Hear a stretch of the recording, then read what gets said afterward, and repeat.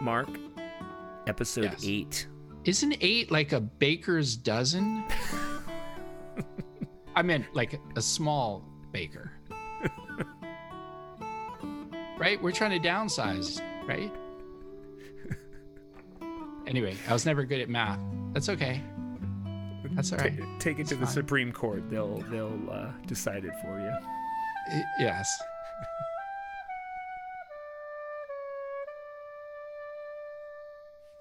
So there's this Jewish doctor who has a patient come in, and the patient's dying, and he's dying of COVID, and the doctor quickly finds out that this guy has tattoos all over his body of Nazi symbols and swastikas and such. And what do you do? What do I do if I was that doctor? This sounds like a something I might find in one of my Philosophy 101 textbooks, which I love, these kind of ethical dilemmas. Now, I'm guessing this is a true story that you're posing to me. Yes, and it happened real life in San Francisco about a week and a half ago. What would I do? And funny, what would I do? What would you do? I'm just thinking about this. Right. Yeah. It's once the real life is there, once you're actually that doctor in that situation where, you're a Jewish doctor, I'm guessing in the details there's more to it, right? There's a nurse who's maybe African American, maybe some other, and a mix of people that are there to save your life. And Right, there's an Asian lung specialist, and it's very diverse team there. Yeah. And so the patient says, "Save me, I'm dying," and the doctor And it says, says, "Please save me." It's like he seriously wanted to live. I mean, he was like, he was on the edge.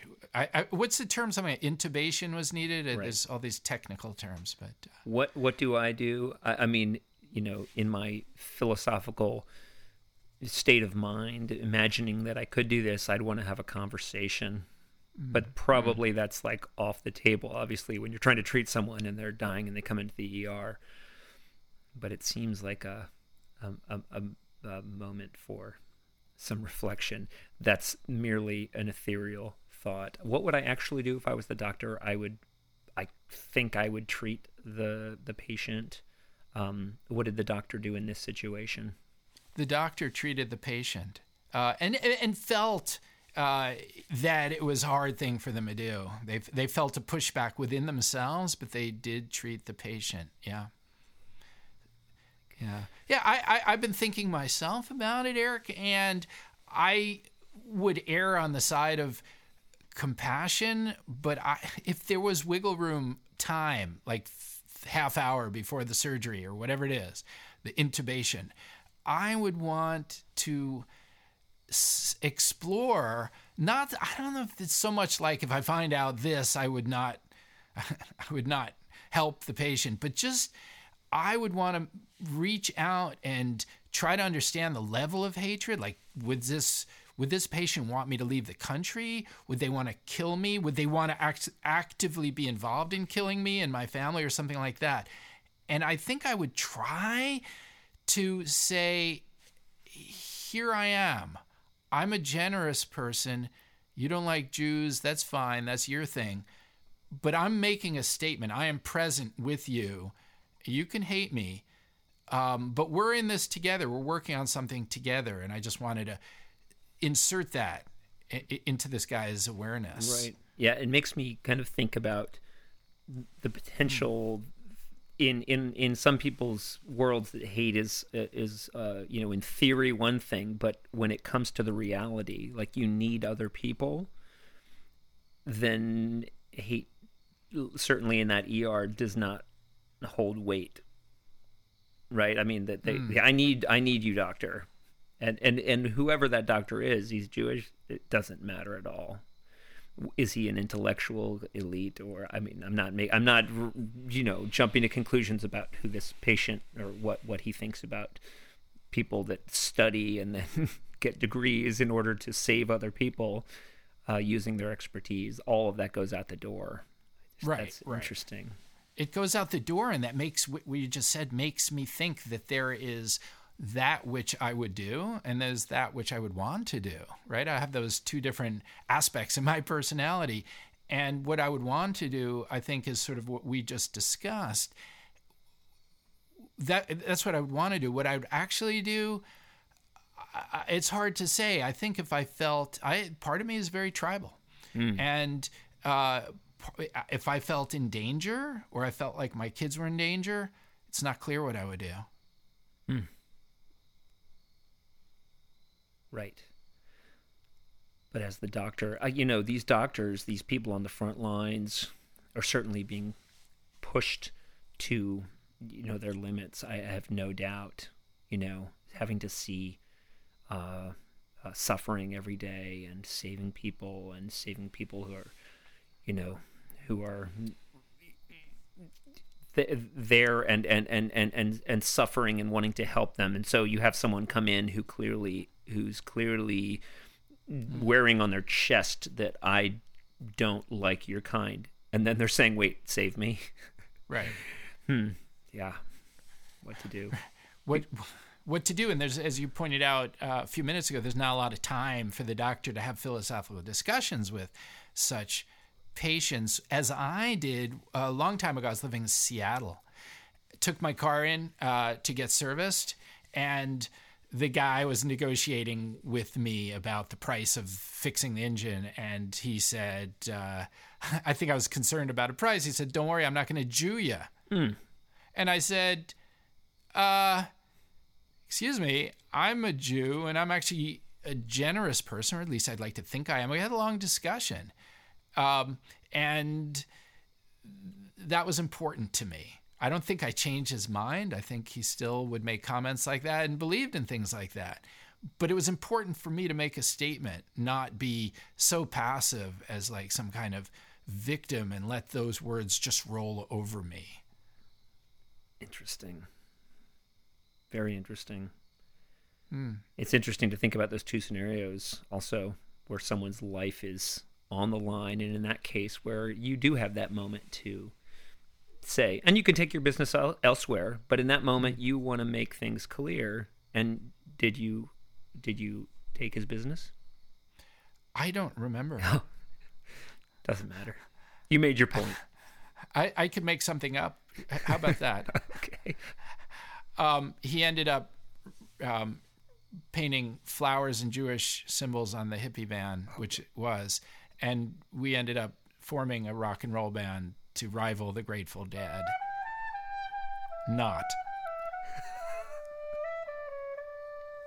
So we're here with Dr. Richard Bell. The book is Stolen: 5 Free Boys Kidnapped into Slavery and Their Astonishing Odyssey Home. Amazing documenting on your part. I mean, I can't imagine the saga that this has been to make this book, bring this book into the world.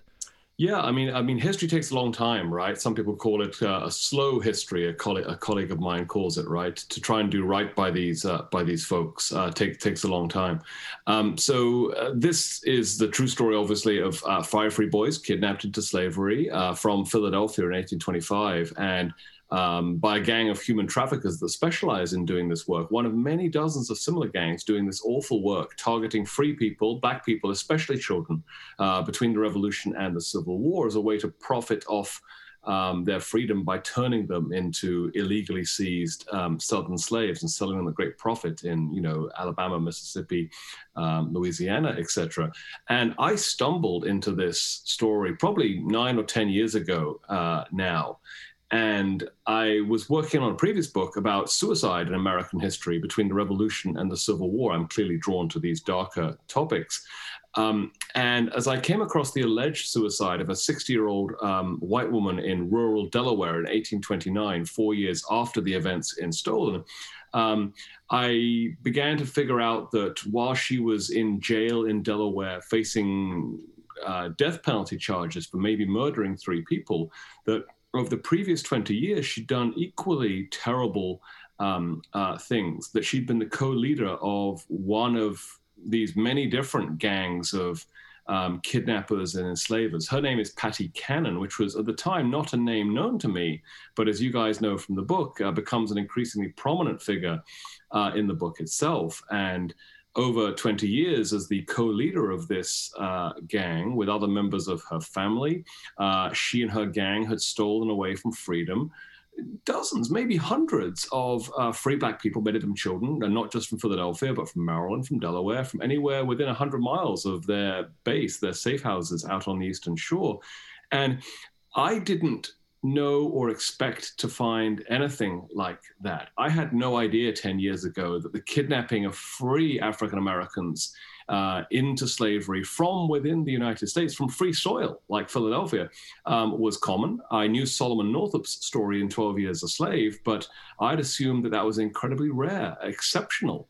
And as you guys know, I've been able to document, so many cases in the course of telling this one particular case, which make it very clear that this happened all the time. And if you open, newspapers in the right place at the right time, you're going to find so many missing persons ads, missing children's ads placed there by members of the free black community in big cities like Philadelphia, Boston, everywhere, Pittsburgh, Cincinnati, New York, even Baltimore, which is a slave state with a free black population. So I wrote this book to educate myself about this because I didn't know it, and then to share those findings with as many people as possible. And here we are 9 years later. Wow. So one of my questions is, since the publication of the book, which I believe was a year ago about? That's right. 2019. What sorts of reactions have you been getting from Black folks who maybe had ancestors who've gone through this sort of thing, B, boring white middle-class people, and C, maybe white supremacists? I'm just wondering if there's any kind of reaction. I mean, my reaction is, what a profound story this book needs.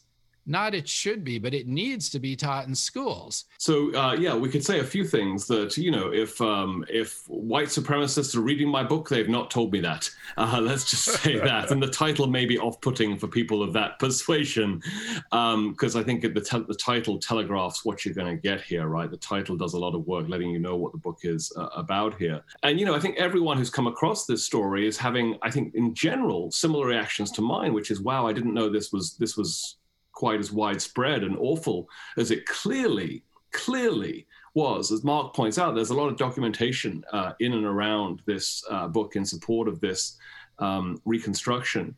I think, in general, African-American people have a much keener sense than someone like me, and I'm a white male, pretty overprivileged dude, about the various expressions of white supremacy and slavery in American history that have affected African-American communities over generations. So I'm not sure it's as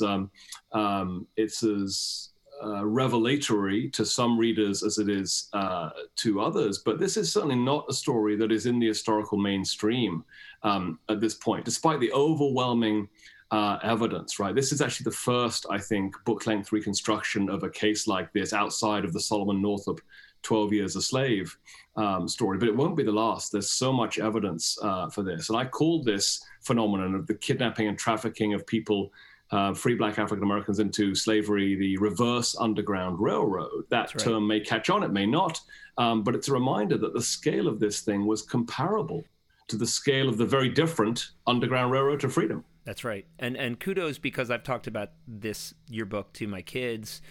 And, obviously they say, my younger son, 11-year-old, said, well, what is the reverse Underground Railroad? And I said, well, it was, and you've, thank you for educating me. I couldn't believe that these were boys. When I read it, I kept having to remind myself, these are children that are being taken from their city where they live and taken in a, what was the word, a coffle, is that the word? That's right. All the way to Alabama. I mean, it's just astounding trauma, and that they managed to get back, and it leaves me, I don't have, it's so shocking to me.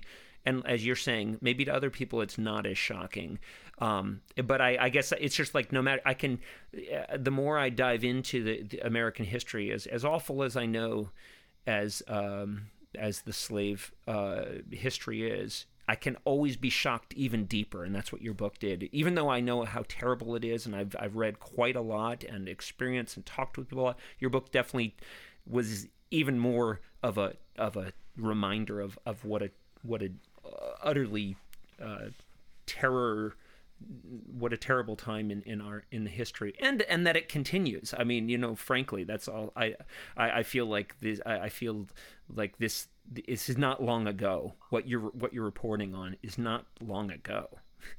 That's right. I mean, I leave readers to find their own resonances with today, but some of the ones that jump out to me, for instance, are what was happening on our southwestern border over the last 3 years, when actually a government agency, not individual citizens acting privately, but a government agency was separating, parents and children from each other and making it impossible to reconnect. I'm also, struck by one of the things which is very apparent to me in Stolen is the fragility of Black freedom on free soil, right? That you can be legally free but still be terrorized in various ways. And of course, I think, many African-American communities today around the country would recognize threats to their freedom and way of life taking different expression, but it's the same root, culture of, for lack of a better word, white supremacy, which persists in America over a long span. And it was interesting, Eric, to hear you talk there about your response to the fact that these are kids. And what you said immediately before that, which was seemingly disconnected, was that you have a son, right? I think you have two sons, in fact, if I'm not mistaken. Yeah. I have two daughters, right? Yeah, right. The youngest child in Stolen of the five who is kidnapped is 8 years old.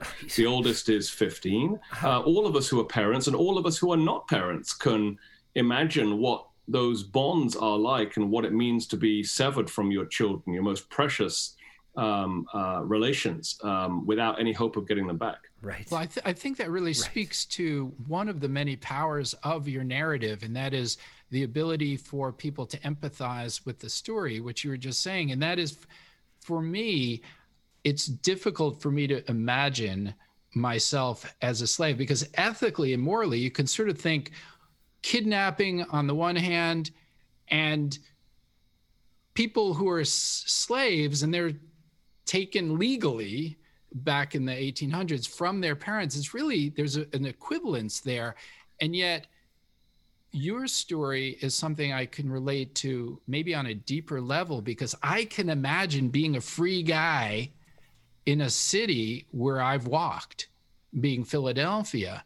So your story, I guess, is more accessible to me. And I could imagine I was one of those 10-year-olds or 15-year-olds. And let me just build on that, Mark. It's a great observation. And I want to say that anti-slavery activists, both Black and white, who back in the pre-Civil War period were trying to get more and more white middle-class people in the North to give a damn about Southern slavery's persistence south of Pennsylvania, leveraged stories like this one, where free Northerners had their freedom stolen out from under them by kidnappers, as a way to remind Northern comfortable middle-class evangelical readers, for instance, that nowhere is safe in America from slavery, that slavery is like a cancer which gets in every cell of the United States. And if you think you're distant from slavery because you live in Massachusetts or something like that, then why is there a slave catcher in your town next week? Why was there a kidnapper here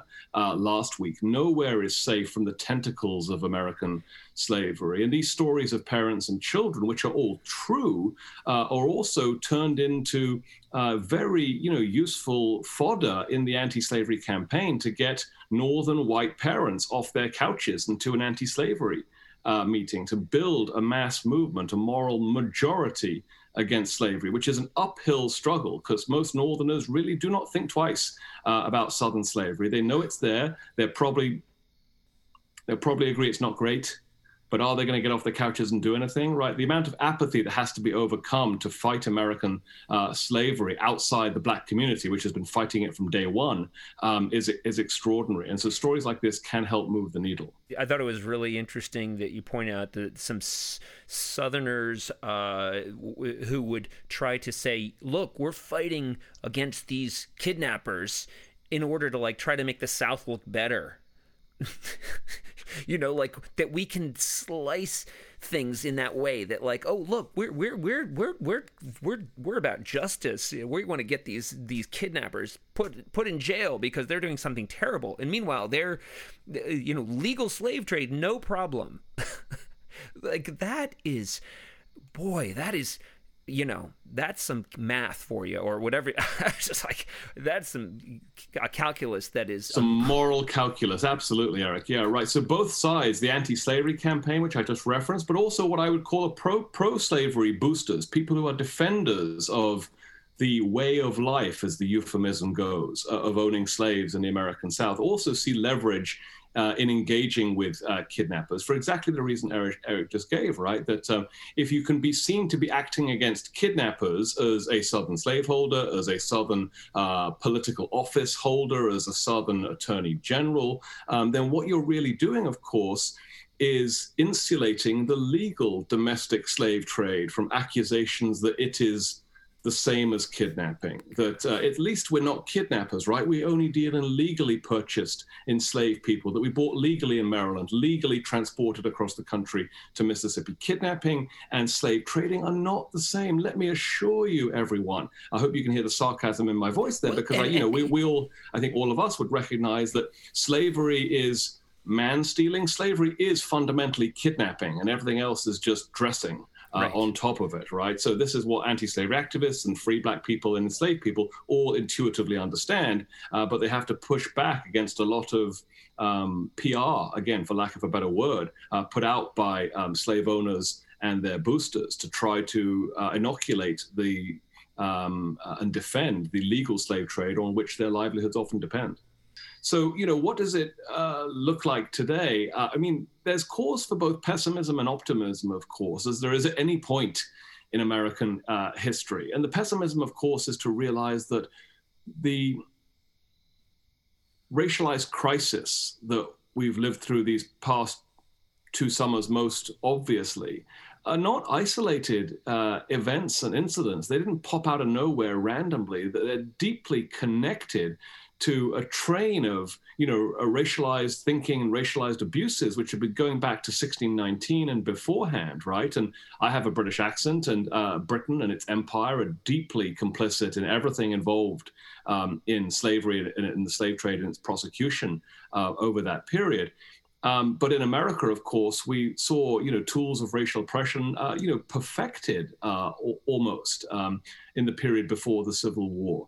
And racism and white supremacy did not suddenly vanish because Lincoln signed a document in 1863 called the Emancipation Proclamation, or the 15th Amendment later on, after Lincoln's dead.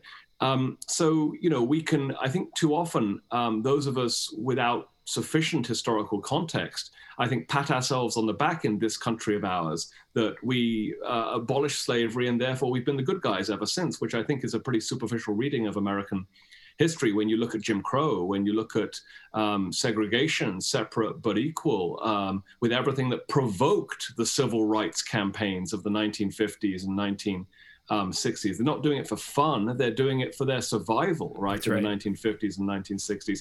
And onward still, if we look at the war on drugs, if we look at mass incarceration, these are different manifestations of the same root beliefs and attitudes about white superiority, right? And African-American subjugation.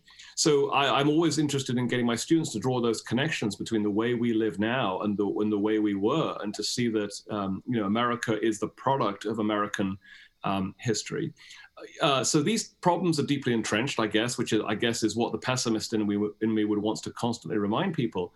The optimist in me says that Americans of one stripe or another have always marshaled, oftentimes in very small, modest numbers, against these overwhelming injustices and rallied to try to bring as many other Americans with them on a campaign to make this a more perfect union. And I think that we could point to various victories and accomplishments and milestones, none of which are perfect or complete, but all of which are a reminder that there are loads of good people in this country who, when they learn about injustice, engage with those issues. And we've seen that most visibly in the Black Lives Matter movement, which is an enormously important event in American history. And I want to say one more quick thing, and I have apologies for rambling on here, Mark, that while the fight against racial injustice is continuing, so too actually is the fight against slavery and human trafficking.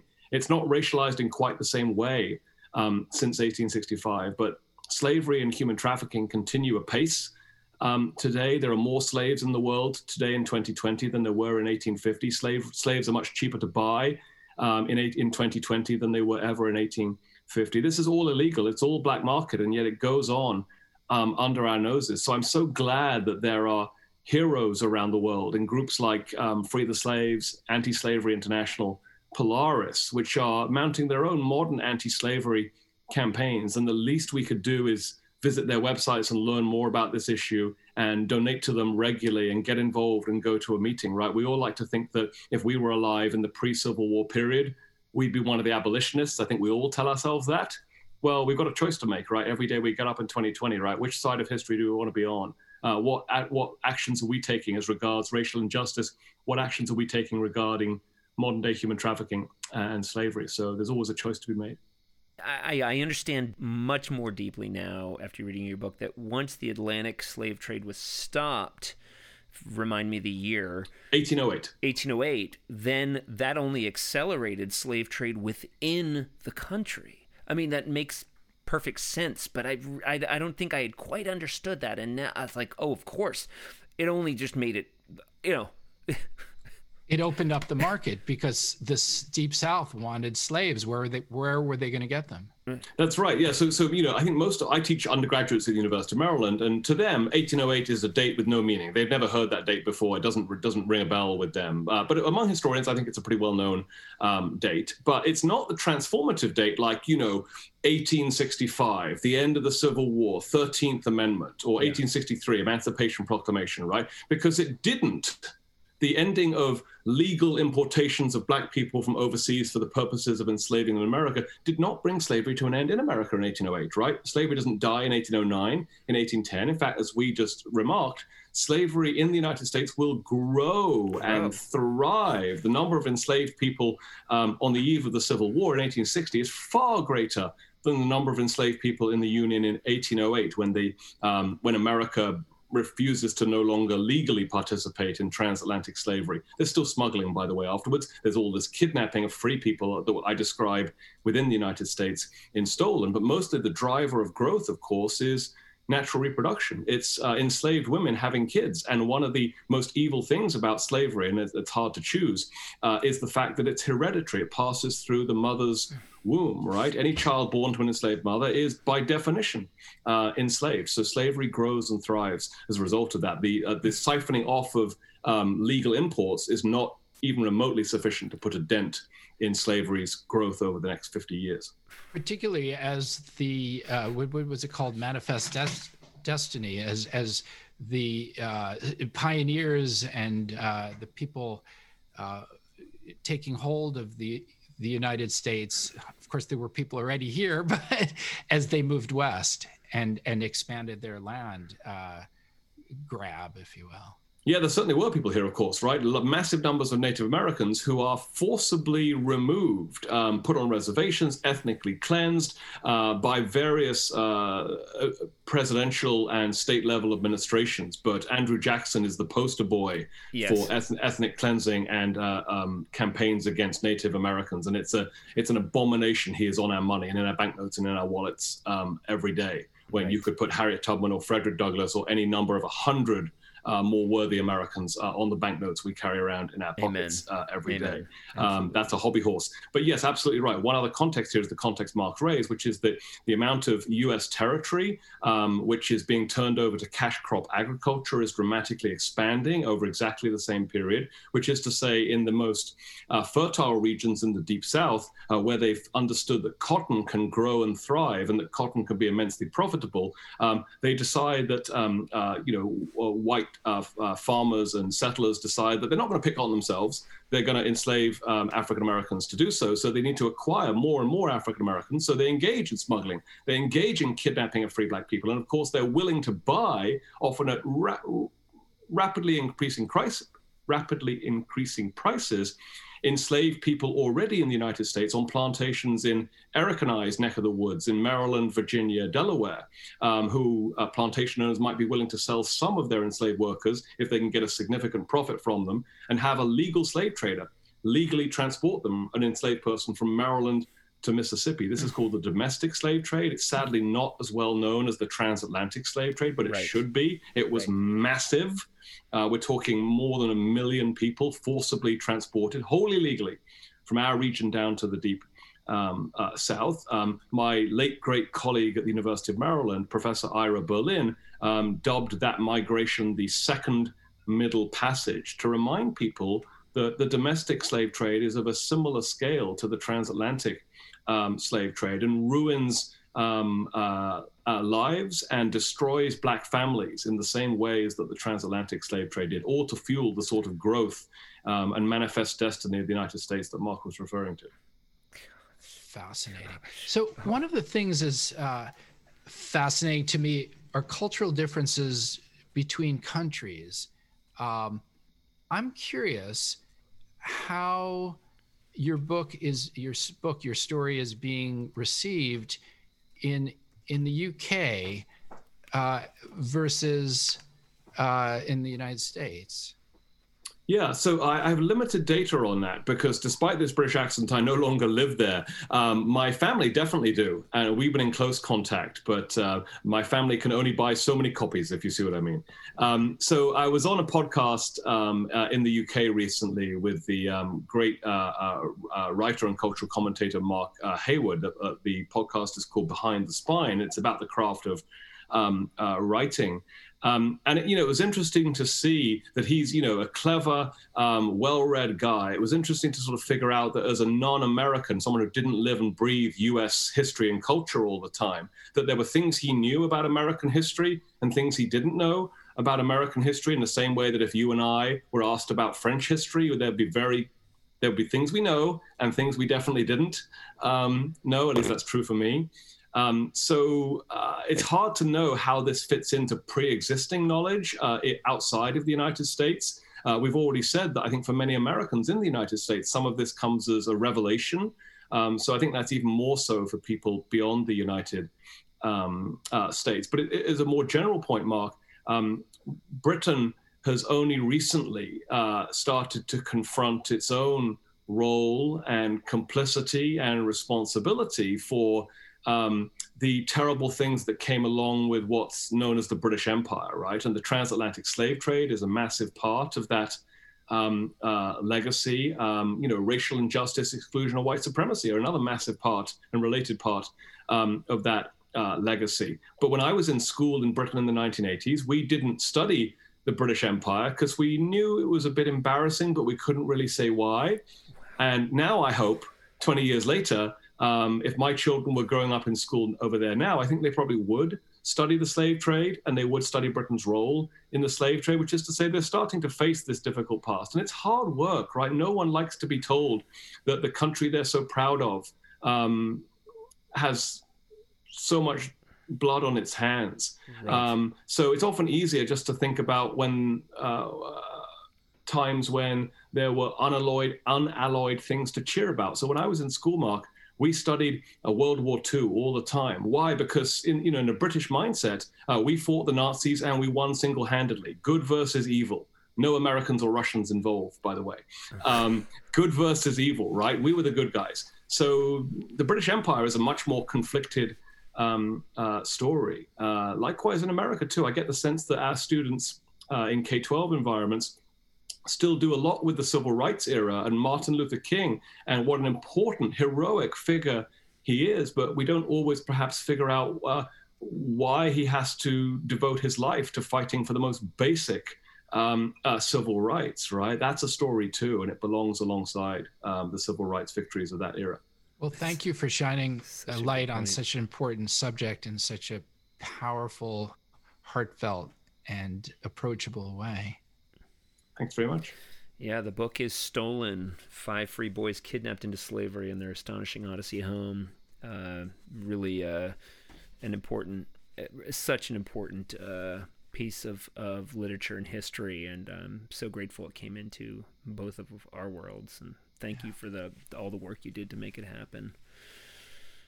Thank you so much. This has been a labor of love. I think it's important. I really appreciate the platform to talk about this important piece of American history. You guys stay well and stay safe. Mark, you come up with great ideas for songs, and you suggested "Oh Freedom" for this 8th episode, which I think is a wonderful idea. It's one of my favorite songs of all time, and I know you feel the same. You love that song, and I didn't know this song till I was working at a charter school in Washington, D.C., and I, as a teacher, which kind of shocks me now. But the first time I heard that song, I said, "What is that song?" And I heard the kids singing it. And, since then, I've sung it a lot. I've thought about it a lot and its meaning. I sang it to my son, Leo, the day he was born, and I sang it to him like every day. Every night I would sing him that song. And when he was 2 years old, I got a recording of him singing "Oh Freedom," which I'm going to play now, which we followed on this recording by my group, Jawbone, who's Michaela and Greg Heelan, with Matt Jones on the piano, and we sang "Oh Freedom." And we also then, that same group, Michaela and Greg and I, Jawbone, we sang it at Leo's bar mitzvah when he was 13. And listening to it really made me think about the power of the song and the power of teaching our kids to not hate, to love, and also to think about the meaning of a song like that and where that song comes from. Oh,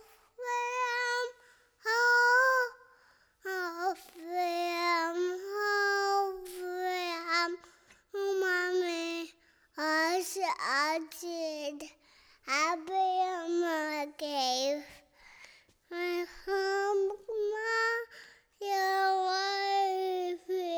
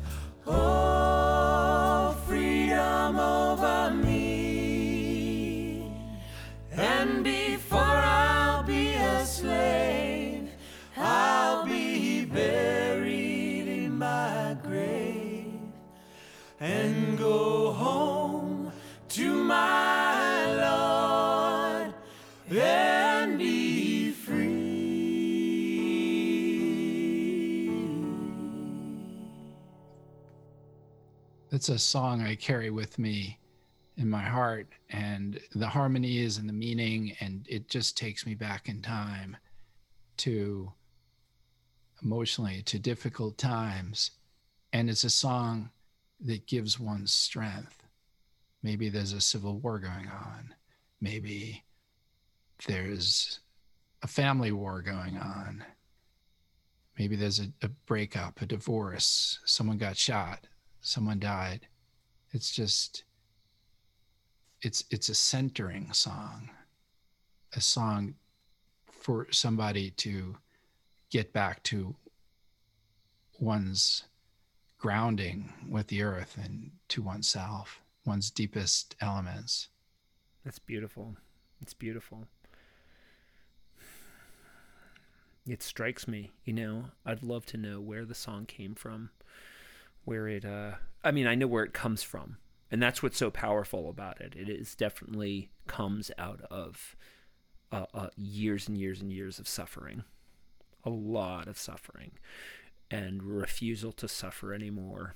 It's almost like it carries, it carries that emotion through the years. It somehow carries hope and sadness at the same time for me. Right.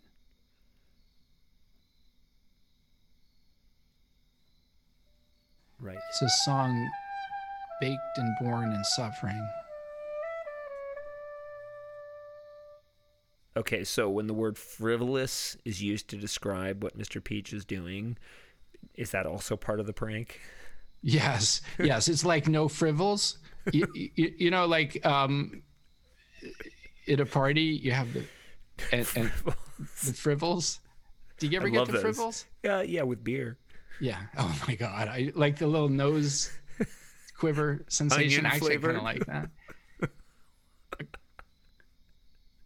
Especially cold beer. Cold beer and warm frivels. Oh my God. It's like the perfect. It's almost like the snake going back to its tail. Yes. And dialing collect. Does it stick its tail through the frivels? Oh kind of like eating Cheerios off your finger or something. I don't know. Yeah, if you have like really small fingers, you can do that. Yeah. Go finger. Yeah. Well, once the snake starts eating the Cheerios, it's I think all bets are off. Oh my God, that's absolutely crunchy. Like Vermont crunchy, like hacky sack crunchy. Yes. The problem with Vermont is that we've all left. We've gone to a different state. Like you look around, the governor, God bless the governor, but the governor has so many stringent measures about this COVID. Which is correct. I'm sorry, He's doing the right thing. But there's no one here because everyone's gone to South Dakota because everyone wants to party. And that South Dakota is definitely the place to party. My gosh! If you're looking for a party, pull up your Harley and let's Sturgis. Why do you think they have 4 senators in the Dakotas? It's a party town. As in by town, I mean 2 states. Could you write that down and email it to me? I'm going to need to study that a bit. It's a little bit like the snake. What is that metaphor of the snake sort of going around to itself? It's like a creature that eats itself. Is that what's happening in America? By America, do you mean a certain party, or just I don't mean the party that's in the Dakotas. I mean like a political party, or are you saying the entire kit and caboodle? All I'm saying is that Rudy Giuliani, there's no way that that's Rudy. I'll come back to that, will you? I'm starting to suspect this is actually not about Rudy or Peach, and it's all about you. Do you know the Beatles sang about this? They foreshadowed it. You know the song that goes, "Get back, get back, get back to where you once." That's what they're talking about. Getting back to the discussion about Rudy Giuliani being actually Mr. Peach, because no former New York City mayor in their right mind would have done those 5 pillars of Zen. You gotta be careful singing that Beatles song just like willy nilly. You know, YouTube's gonna like put a strike on you for copyright infringement before Mr. Peach can get to you with the, with the fuzz. Well, speaking of the fuzz, tell me if this is right or wrong. Well, is it? Wrong.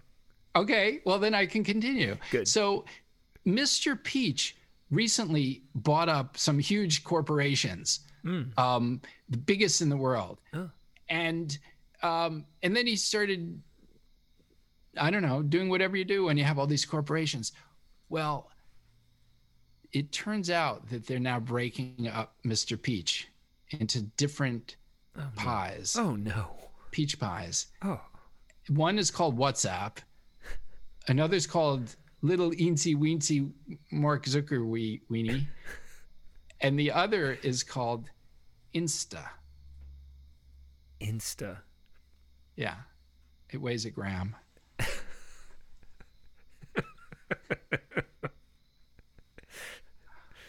That's not a lot.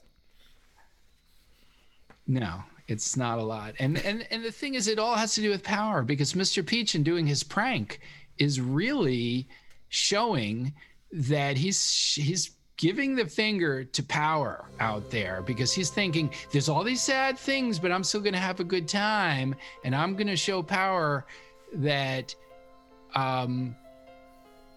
that I'm not going to be bowled over by it. He's not shaking in his boots. Yeah, he's just farting in the courthouse in front of Jenna. Oh my Ellis. gosh, I can't believe I forgot that one. That was one of the 6 pillars of Zen.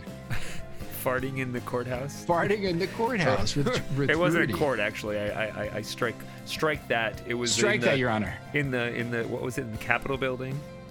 Is that one of the pillars of Zen? Is the fart in the Isn't that why they got state these capitol? big domes so you can sort of walk around and not like pass out?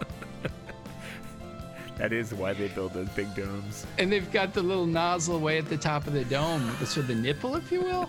And if you So they spin open that it? around counterclockwise, my friend, then everybody can continue their conversation. Does the nozzle like open and Yes, shut? it does. Yeah. Really? Just like in Monty Python. Yeah. Yes, exactly. Good thing we've got Mitch McConnell to kind of hold everything together and Right. provide a moral framework for our nation.